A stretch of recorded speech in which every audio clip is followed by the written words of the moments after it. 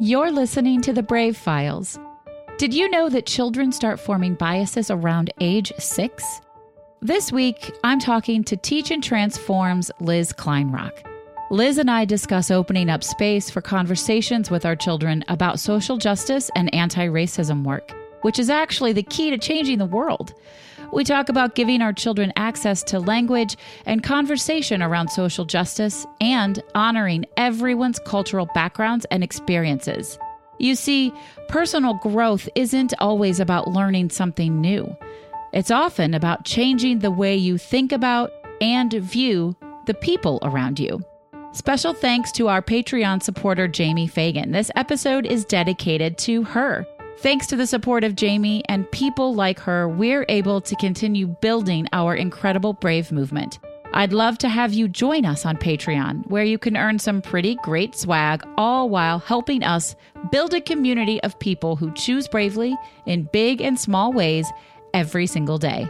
Visit us on patreon.com/bravefiles to learn more. Now here's the show. Learner, educator, and evolving. This is Heather Vickery, and you're listening to The Brave Files, stories from people living courageously. When we choose bravely in big and small ways, it powerfully elevates our lives. I hope these stories connect with you and encourage you to embrace bravery in every possible way, day after day. Together, we can build a movement of courageous living that enriches both our lives and our communities. And if you enjoy the show, I ask you to please share it with others. Maybe think of someone who you want to choose bravely right alongside you. Thanks for tuning in. Now here's the show. Welcome to the Brave Files, friends. You're going to be so happy you decided to join us today because we have an incredible guest with us. I've been following today's guest, Liz Kleinrock, for a couple of years now. She's an anti-biased educator and a consultant. Her work brings social justice to the forefront of classroom conversations. She's recently done a TED Talk. She's a published author and a really incredible young woman. Liz, welcome to the Brave Files. Hi, thank you so much for having me.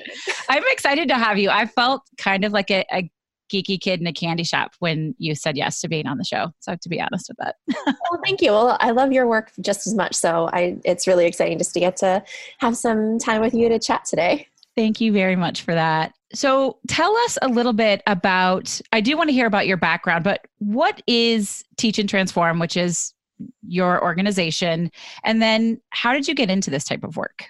I feel like I kind of entered this work by accident. It's certainly not something that I imagined myself doing when I was a kid. I don't think I even knew that this type of work existed, truthfully, when I was a kid. I love that you say that, because I wonder if now that the lives that you touch and folks who do the type of work you do, they can't say that. Yeah, it's true. Cool. And I think, part of being in this field is just so incredible is giving kids access to language and the ability to have these conversations that I never had access to when I was young. And as someone who grew up in a transracial adopted family, there was so much going on with my identity and the things that I was experiencing and hearing, and I didn't really have the language to describe or really articulate what I was experiencing or how I was feeling. And I don't ever want another kid to have to feel that way.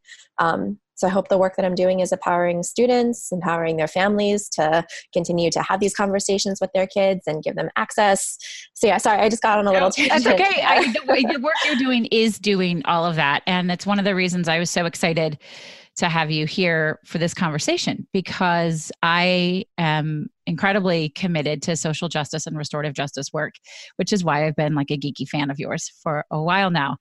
So yes, it's working. I know that it's working because, at least in my house, because I take the things I learn from you and use them at my dinner table and in conversations with my kids. So thank you. But let's tell everybody what it is. So Teach and Transform truthfully started as kind of like a personal portfolio for my work. I had a feeling about 2 years ago that probably a lot of folks on my personal social media pages might have been a little sick of seeing me consistently post about education, about anti-racism, about all this work that I was doing with kids. Like some folks might be interested in it, others maybe not so much. And I also just wanted a way to, I just wanted a way to kind of compartmentalize everything that I was doing and have it in one place, as well as reach out into the virtual world and try to connect with educators who are like-minded and doing similar work, because it can also feel very isolating, when you're really operating what feels like a silo and you don't have a lot of thought partners around to bounce ideas off of or see what's going on in their classrooms. So I started this Instagram page, started posting, books that I was using, some examples of lessons and units that I was doing with students. And I feel like that's kind of what set my account apart a bit from others. I see a lot of really phenomenal original work these days, but I was trying to show what I was creating with my students and also unpack the planning process, the teaching process, the types of comments and questions that were coming up every day with my class. And now it's kind of transformed into a way for me to also share these practices with other family members, with other educators, administrators, anyone who's really involved with working with students and working with kids. So over the past year or two, I've also grown this platform to also go into schools and organizations and also help them develop their own anti-bias practices. Right. So let's dig in on that. Up until last year, I may not get this completely right. I know last year you taught third grade. Mm-hmm. Were you teaching third grade for a while or have you moved around in grades? I have moved around a lot. I think at my school, I was the most moved teacher. It's like the blessing and curse of being someone who is viewed as flexible. Yeah, absolutely. So I taught first, second, third, and fourth grade and had taught fifth grade at a different school before that. And how did it come to be that you were doing this anti-bias social justice work in the classroom with these very young children? Yeah. So when I was in grad school, which was also my first year of teaching at the school that I just left, I was there for 7 years. We had a really strong focus on social emotional learning. And I also had the privilege of informally looping with the same grade level of kids. So had like a mix of the same group for 3 years. Is this a public school or a progressive education private school? This is a public charter school. Okay. Because my kids go to a progressive school and those are all core elements of a progressive school. And it would be so amazing to see that in a public school. So I love that that's out there somewhere. So we had gone through a lot of the social emotional curriculum, a lot of the books. And since I had the same group of kids, it's not like I can reuse everything every year. I had to be creating new things or else they'd be like, we did that last year. We read that book last year.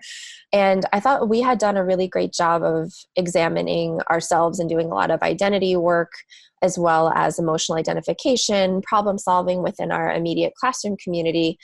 But I really wanted to see how these kids could take this language and these skills and apply them to the outside world that they were also living and participating in. And so the very first unit I did was around gender and stereotyping through the lens of Halloween costumes and toy marketing, and was actually able to integrate it into our readers and writers curriculum. We were reading fairy tales and folk tales, and there are gender stereotypes for days in those books. And it was just really amazing to see like what the kids were coming into the classroom with, just because, their critical lens had just shifted a bit. They would come in and say things like, I was watching this movie and I noticed that the girl kept getting in trouble and had to be saved by the boy. And when I thought about it, it really bothered me. And these kids were second graders. Yeah. It was really just incredible to see the immediate impact that it was having just based on the things they were bringing into class. Did you get any pushback from families when you started disrupting the social norms of their kids? I had been really fortunate and definitely recognized that I was very privileged to work in a progressive school, in a progressive neighborhood, and a progressive state. Yeah, you're in California. Yeah, in Los Angeles. So a lot of folks are just on board based on where they choose to send their kids to school. Mm-hmm. Over the past years, have had some pushback, not very much. Interestingly, it's all been around gender and sexuality, not around race, which I am still finding to be a pattern to this day. It is fascinating. We had a conversation around our dinner table last night. Okay. You're going to know this and I'm going to get it wrong. Is it Baltimore? There's a state, a town, Baltimore's not a state, that just changed all of their gendered words. Like they don't long, driving me crazy. They don't say policeman anymore. They only say police officer. They don't say manhole anymore. Like they changed anything in their government conversation that was gendered to be non-gendered. Do you know what I'm talking about? It was Berkeley. Oh, it is Berkeley. There was a B sticking it in there. That makes sense. It was California. But it's fascinating. So my 14-year-old, who's super feminist, social justice oriented, like get out activist, fight girl, said, I just kind of think that's too much. Couldn't they spend their time and resources focusing on something that's more important? And I was like, well, okay. Like, let's talk about how words matter and how they impact us. And when things are around us all the time, how that unconsciously motivates us, right? Or changes us or any of that. So it was a great conversation. So I could see how progressive parents are like, but that's not that big a deal. We don't need to worry about that. Was that the kind of feedback you were getting? Like, why are we doing this? Actually, the feedback I was getting was more along religious grounds of what we morally believe or do not believe, which definitely makes it a little harder to access that conversation if you're not entering from that same point. Yes, your lens matters in that scenario. Oh, that's fascinating. Can we dig in for just a second on that? Like, if we're talking about girls don't need to be saved, or, I don't know, whatever example you want to come up with, how does that challenge religion? It was not so much about like male-female roles and fairy tales. It was around gender expression. Okay. So we had read a book called Jacob's New Dress that is pretty neutral, in my opinion, in terms of language. The book never explicitly says the word transgender or non-binary or anything like that. Gotcha. And I love now that there are more picture books for young kids that do include such intentional language, but this book was not one of them. It was just about a boy who wanted to wear a dress to school and got teased, and how his family, communicated with him about it. That was it. Yeah. And I got an email from a family saying, it was a very polite email saying, hey, it's come to our attention that this book was read in class. And just so you know, like, this isn't really what our family is about. So if you're going to have other conversations like this, we ask that you excuse our student, excuse our child. Yeah. I should have known that, that you were talking about gender expression. That makes sense. And of course, that's a big topic. I assume you didn't stop talking about it in the classroom. I did not. I think my attitude, perhaps not the best, considering this is also one of my first units, was, well, I already read the book, so. Right. And were there times when that student then had to leave the class for you to teach curriculum? No, I think because I was still kind of getting my feet wet with everything. That was the main book we had read that first year about gender expression, and then had moved on to representation and literature. Gotcha. And definitely over the past year, I became a lot more intentional with the language I was using. And also my students, even though they're third graders, were coming into the classroom already knowing what those words meant, or at least knew those words and identities existed. And if they're bringing it to me, I don't know, I think it's unethical for me to not honor their questions and what knowledge they're bringing in. I love that. Our kids, I have a brand new fourth grader, so she's in third grade last year. And I wonder if this has been your experience with your classroom kids, are so much more aware, and it's so much easier for them to adjust their pronoun usage and their gender assumptions. And a good example, not that long ago, I was taking my kids out to dinner and we're waiting for a parking spot. And I saw two people get in their car, and I don't know what people just do. They sit in their car, but we're waiting forever and they won't leave. And I said, come on, ladies, somebody pull out. And my 9-year-old said, Mama, how do you know they're ladies? And I said, oh, well, they both looked like ladies. And she goes, so? And I said, okay, you're right. That does not mean that they identify as ladies. And I shouldn't have made that assumption. Thank you. And she's like that's ridiculous. Why would you just make that assumption? So I was really proud of her. She put it in my place.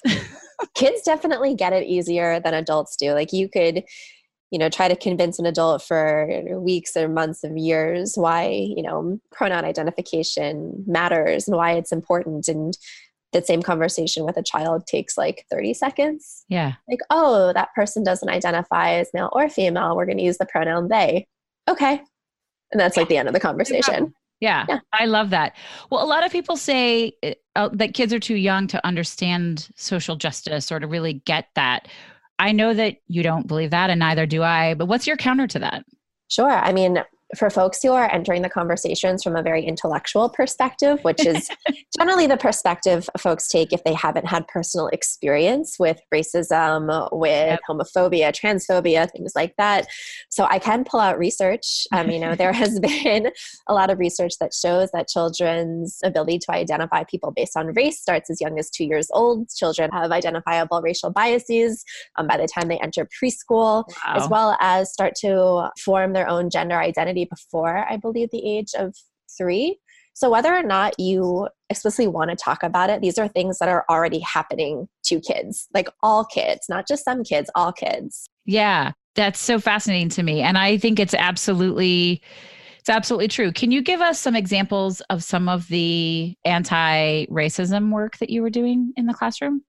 Sure. I think when starting to talk about race and the history of, racial oppression and things like that, I think it is most responsible for me working with young kids for them to understand what race is first before learning how it's been manipulated and used to uphold some people and oppress other people. Yeah. So often we just start by asking the kids, what do you know about race? What questions do you have about race? And it's just fascinating to see how kids as young as like 7, 6 years old have so many biases that they're already bringing into the conversation. And you can't really combat biases unless you know what they are. Like you can make assumptions, right? But having evidence is different.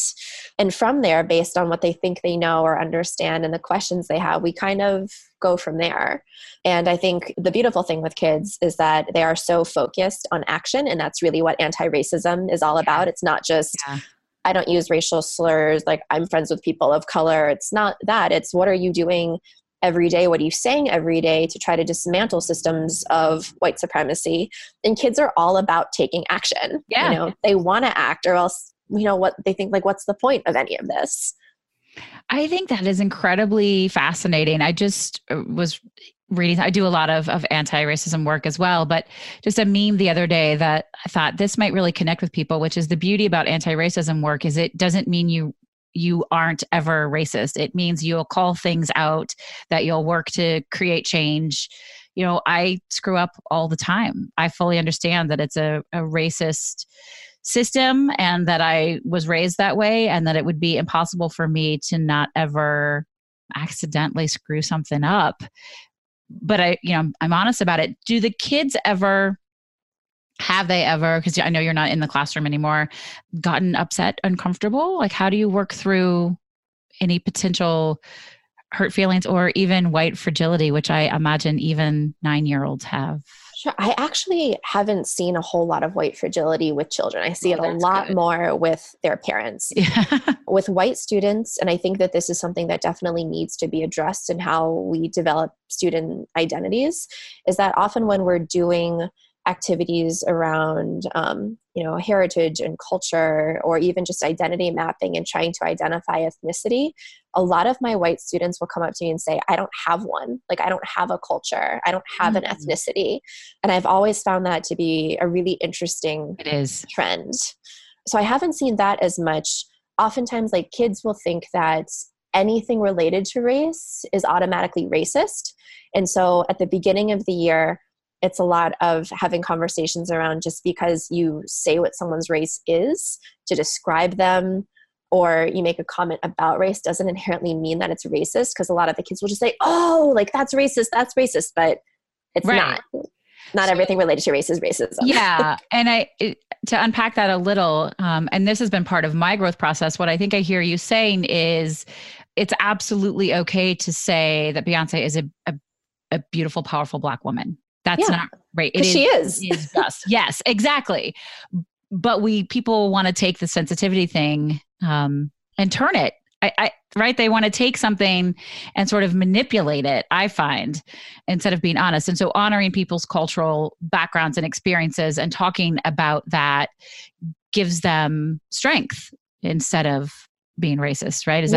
Absolutely. And I even give that example with students about, color blindness, which is, the belief system that a lot of folks are brought up in. Like if we just treat everyone the same, like that makes it all okay, which is not true. I tell my students, like, I am a very proud Asian American woman. If you ever described me to somebody as Asian, as Korean, that's not racist. Like you're pointing out a part of my identity that I actually really love, that I'm really proud of. Yeah. The difference is if you're using those identity markers to put me down, to say insulting, negative things about me based on what I look like or where I come from. Yeah. Or making assumptions about how smart you may be, right? That's an Asian stereotype is all the model minority stuff. Yeah. Yeah, absolutely. Oh, I think it's so fascinating. I loved that you would do whatever work you were doing in the classroom, you would have up on your big Post-it note and you would take photos of those and put those up on your Instagram, which is all still there, right? People can, what's your Instagram tag? Oh, it's a Teach and Transform, all one word. Y'all should go look at it because it's really, really good. What do you think was the biggest struggle to bringing this type of social justice, anti-bias work into the classroom? I think that trust needs to be developed on all fronts. Like I need to show that I am working to educate myself on language, on history, on teaching strategies, on knowing my students to make sure that I'm not bringing in things that they're not going to be able to access or stuff that's going to, really trigger them. That community building piece is super important. Gaining trust of my administration that I can do it right and do it well. Yeah. And trust on behalf of families that if your kid is going to be in a class with me and we're going to be talking about, historical systems of racial oppression, like that's a lot. And that is a big thing to ask families to hand over that trust and, allow their kids to participate with me in this. Yeah, absolutely. What has been the biggest silver lining, the biggest surprise, pleasant surprise for you? Oh, I think just the relationships that you build. It's hard when you're a teacher and you have a new group of kids every fall, and maybe some of them keep in touch with you after that year and some of them don't, and you wonder what they're up to. But the kids who I have been able to keep in touch with, it's really amazing to see how the work and the lessons and conversations we had in like second, third, fourth grade, now they're in middle school, how they've really stuck with them and really resonated with them. I love that. I love it so much. So I want to ask you about a word choice. I've been dying to ask you about this, actually. Yeah. You have Teaching Tolerance.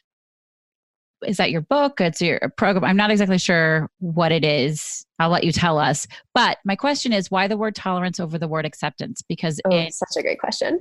My work, especially as an LGBTQ ally, we are not trying to get to tolerance. Tolerance is not a good thing. It's about acceptance. So yes. Yeah. So Teaching Tolerance is a branch of the Southern Poverty Law Center.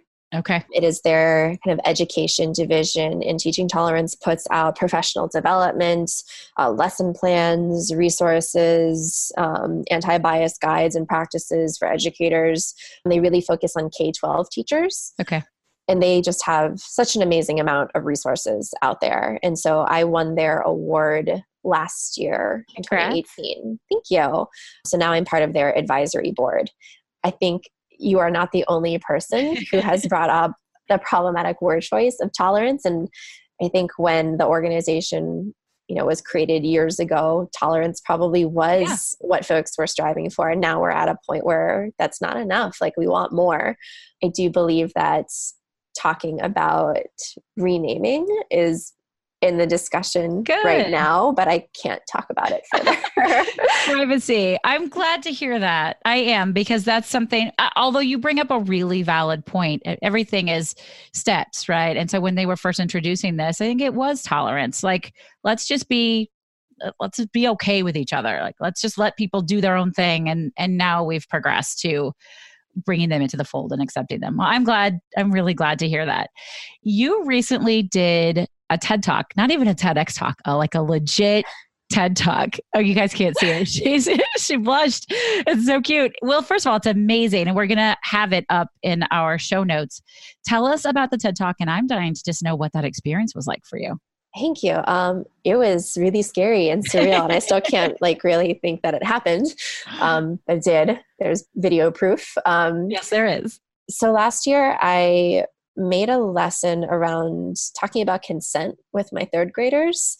And it was around the time of the Supreme Court hearings and everything coming out with Justice Kavanaugh. And I just thought, man, there are so many things that we could do to get ahead of this. We can't continue to just react to these types of things happening in our communities. So what's something that I could actually do to take action with my students? Yeah. Teach them about respecting people's boundaries and how you can communicate what your boundaries are with people. If it's about language and tone and body language, sometimes these are things that need to be really explicitly taught, and we just can't assume that kids, because they're socialized, will get it. Yeah. So this work went viral very quickly, very surprisingly, and the folks over at TED, one of their editors caught sight of it and invited me to participate in their Education Everywhere Salon, which took place in January of this year. And so I got to go to New York and do my thing and to get to meet all these really other amazing people who are doing incredible work in education. It was so awesome to just connect with the folks that they had brought in as well. Well, I'm so glad that they had their eyes out and they were watching, because your TED Talk is amazing. And that's the kind of thing, you and I have actually talked about this before, particularly in the area of consent. We have to rethink and rework almost every aspect of how we raise children in order to actually change that conversation. So I'm grateful that you're out there doing that work. It was surreal and crazy. Was it so much fun? It was really terrifying. I memorized my talk, which I think came in a little under 12 minutes. And I hadn't memorized anything since truly being in a play in middle school. So yeah, it was scary. My boyfriend helped me a lot. He gave up lots and lots of hours to help me rehearse, which is great. Any tips or tricks for people who are going to be doing some public speaking, which talk about being brave? Most folks are pretty scared of doing that. So any tips for us? Okay. So Chris Anderson, who hosted TED, wrote a book on how to do it. Okay. So the first thing they did was send me the book, and I read the whole thing in a day.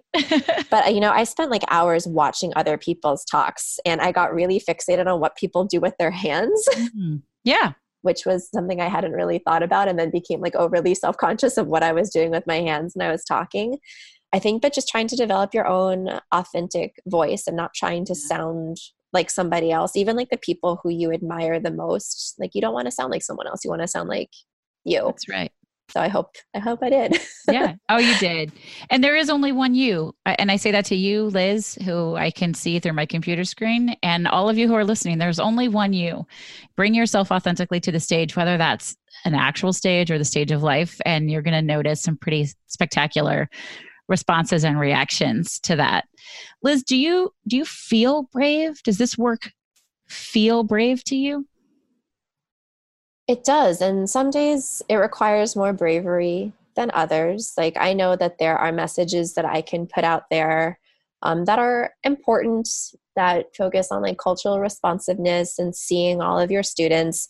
And I know that 99% of folks will see it and be on board with it. Yeah. And then there are some others, haters. Particularly around, inclusion of transgender, non-binary folks and students, and activism around, acknowledging Indigenous lands, around whiteness and white supremacy, white privilege, white fragility. And those are the topics that tend to make people bristle a bit more. So I do know that when I put out blog posts or, any words into the public sphere about those topics, I'm I can imagine there are going to be some responses. My inbox is going to look a little funky later. How do you handle that? How do you process the haters or the trolls that come in? and it really depends on the mood I'm in. I can see that. I get that. Yeah. I don't read comments on articles ever. So like I know Smart. even on like on the TED website, there's a number of comments. I haven't read any of them. I learned after the consent chart went viral never to read the comments, and in a really healthy practice. Granted, like a lot of things just found their way into my inbox anyways, but I don't take it that personally. I think when a lot come in a row, it can feel like a lot emotionally, but if it's just like one or two, at the end of the day, like I tell myself, like these people don't know me. They have no idea who I am. And if they are coming at me in a certain way, it actually reveals a lot more about them than it does about me. Without a doubt. Without a doubt. And I always say folks who are in the public eye in any way, whether it's a huge way, a huge celebrity, or someone like me who's not a huge celebrity. My kids think I am because you can Google me. But if once you start getting some trolls, I kind of think you've made it. Like the people are actually paying attention. When everything that everybody says is nice, it's probably just people who already like you who are paying attention. Yeah. And like definitely the quality of trolls. Like I know I got Megyn Kelly talked about me on her show. Oh. Ben Shapiro tweeted some super complimentary things about me too. Oh, so wow. if I'm bothering the right people. That's right. I can appreciate that. I think that's actually pretty powerful stuff. If you could give one piece of advice, like a first step for people to create positive change when it comes to anti-bias work or social justice, restorative justice work, what would you suggest they start with if they haven't done it yet? Oh, I think, and this is advice I know a lot of folks give, but you really have to know yourself in all of it. And if you aren't comfortable having the conversations, like even with yourself in your head, that might be a good place to start. Yeah. At least like from my perspective as an educator, I tell people that if you're not comfortable having talks about like gender or religion or race with your peers, with your friends, like the people you feel comfortable with, you're probably not ready to have them with children. Absolutely. I would hardly recommend not having them with children. But at this point in our society, there really is no reason to not be doing this work and to educate yourself. And I think that's where I sometimes have a hard time masking my frustration when I get questions like, where do I start? Like, what do I do? Like, well, anywhere. There are so many books out there. There are so many podcasts like the one that you're currently listening to that are going to help you dig deeper into these topics. And if finance is a cost, like subscribing to podcasts doesn't cost money. Going to the library doesn't cost money. Following activists and educators on social media doesn't cost money. And there are really easy ways where you can get these nice like little tidbits of information to sit and chew on and reflect upon and then go back for more. Like there's no reason to not be doing the work right now. I completely agree with you on that. You have a great resources page, which we'll link to in the show notes but most of those, maybe they're not. Are they kids' books? Are they books you recommend people read to kids? Do you have a favorite go-to book for adults to get to know themselves, to ask themselves these questions and have these conversations, at least in their own head? Yeah, I think it depends on your identity. If you're a white person, I would recommend White Fragility by Robin DiAngelo. We did an entire episode on that book. Yeah, it's fantastic. So I highly recommend that one. I think no matter who you are, there are always going to be bits and pieces of your identity, especially if you're like coming from a marginalized background, if you're a person of color, where your history isn't represented. And I found that in the past year, as an Asian American, there has just been so much left out of my history and my heritage that I didn't know about. And so reading up on that, about the people who came before me, has been incredibly empowering. I love that. I guess that's where I'd recommend people to start. I think that's great. Thank you for that.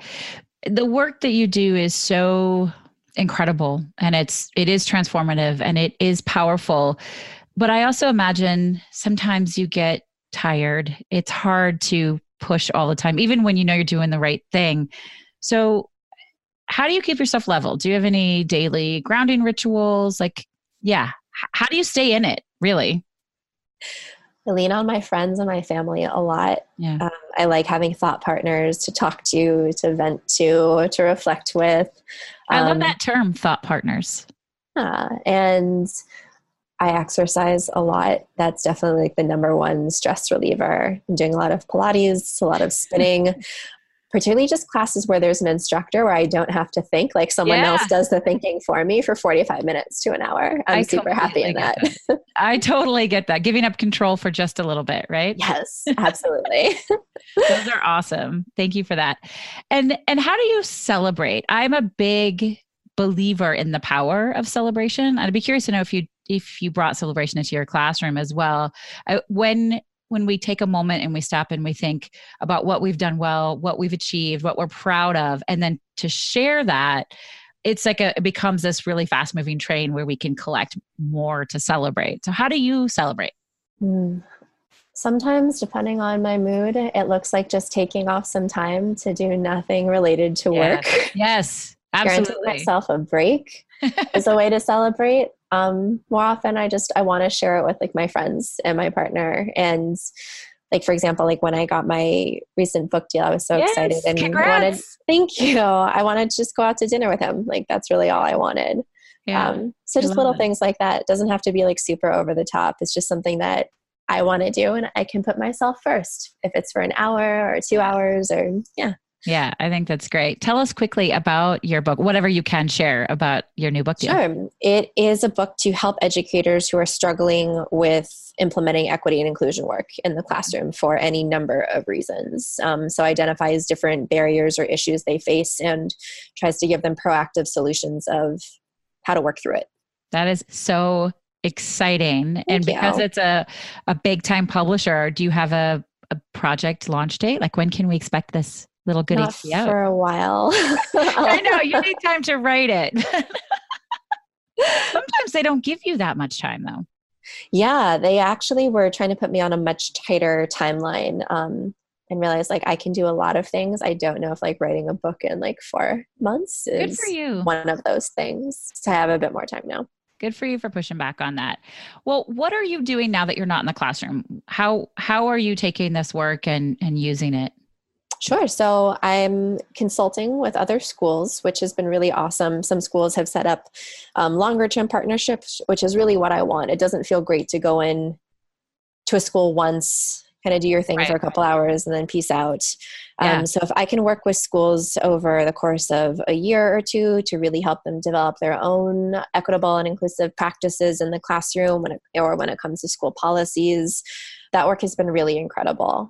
And I really love being able to celebrate and share what I've been able to do in the classroom and also just get to know different communities because I don't think there's like a one size fits all to this work. Like you have to know who your school community is and what they need. Yeah. That's exciting. I love the idea of you being out there and having personal contact with all of these different people. I mean, that really has a tremendous ripple effect in bringing this work to everyone. And I can't wait for it to trickle its way out to the Midwest so that we can see more of it here. I love it. Well, as we come to the close to the end of the show, I get to ask a question that's near and dear to my heart, which is, what is your favorite charitable organization to support? Oh, okay. So I have a lot. I feel like for the past few years, it's been Brian Stevens's The Equal Justice Initiative in Alabama, working with folks who have been like wrongfully accused and are on death row, particularly folks who were incarcerated as youth, people of color, people with different types of disabilities.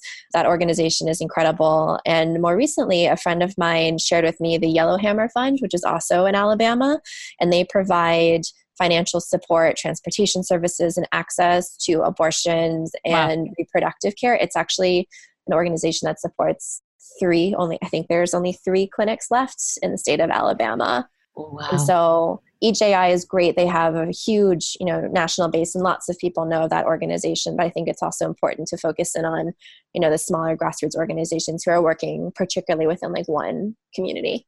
Yeah, absolutely. And I am delighted to know that they're out there doing that because that is incredibly important work all throughout the country, but especially in the South.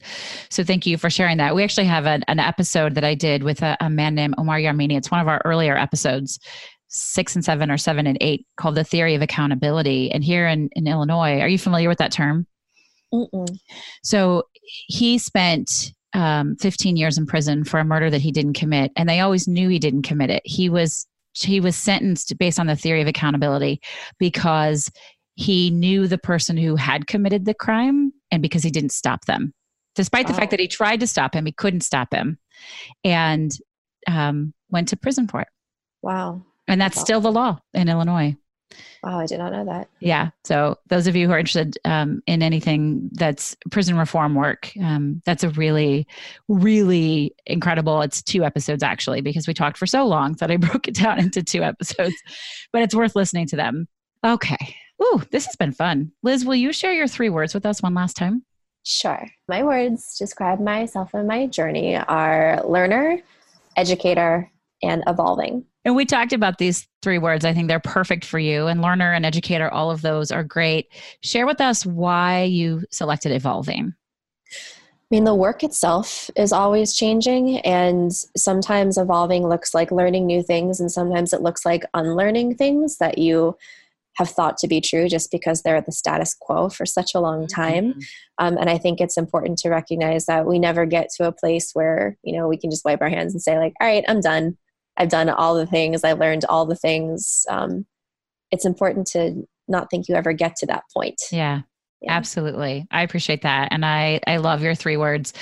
I love everything you're doing. I'm so grateful that you took the time to come out and sit with me. I know that you're a very busy lady, and I look forward to future opportunities to engage. Let's get you out here to Chicago and have you training some folks out here. That would be awesome. I would love I love Chicago. That would be so great. Liz, thank you so very much for being here with us today. Thank you so much for having me. Friends, thank you for being here. This was such a phenomenal conversation with Liz. The work she's doing is so important. We want to create change in our world. We have to start with our kids. So take the opportunity to go and check out all of her stuff and bring it into your homes and into your classrooms.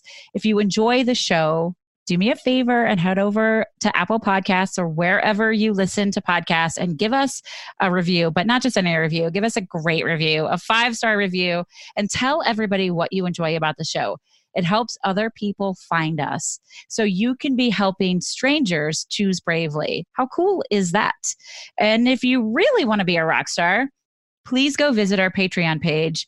Find a tier level. They start at $4 a month that speaks to you so that you can join this brave movement and help us grow and do some really extraordinary things. You'll find us at patreon.com/bravefiles. This is Heather Vickery reminding you today and always to choose bravely. The Brave Files is proudly supported by Audible. If you enjoy listening to podcasts, you're sure to love listening to your favorite books on Audible.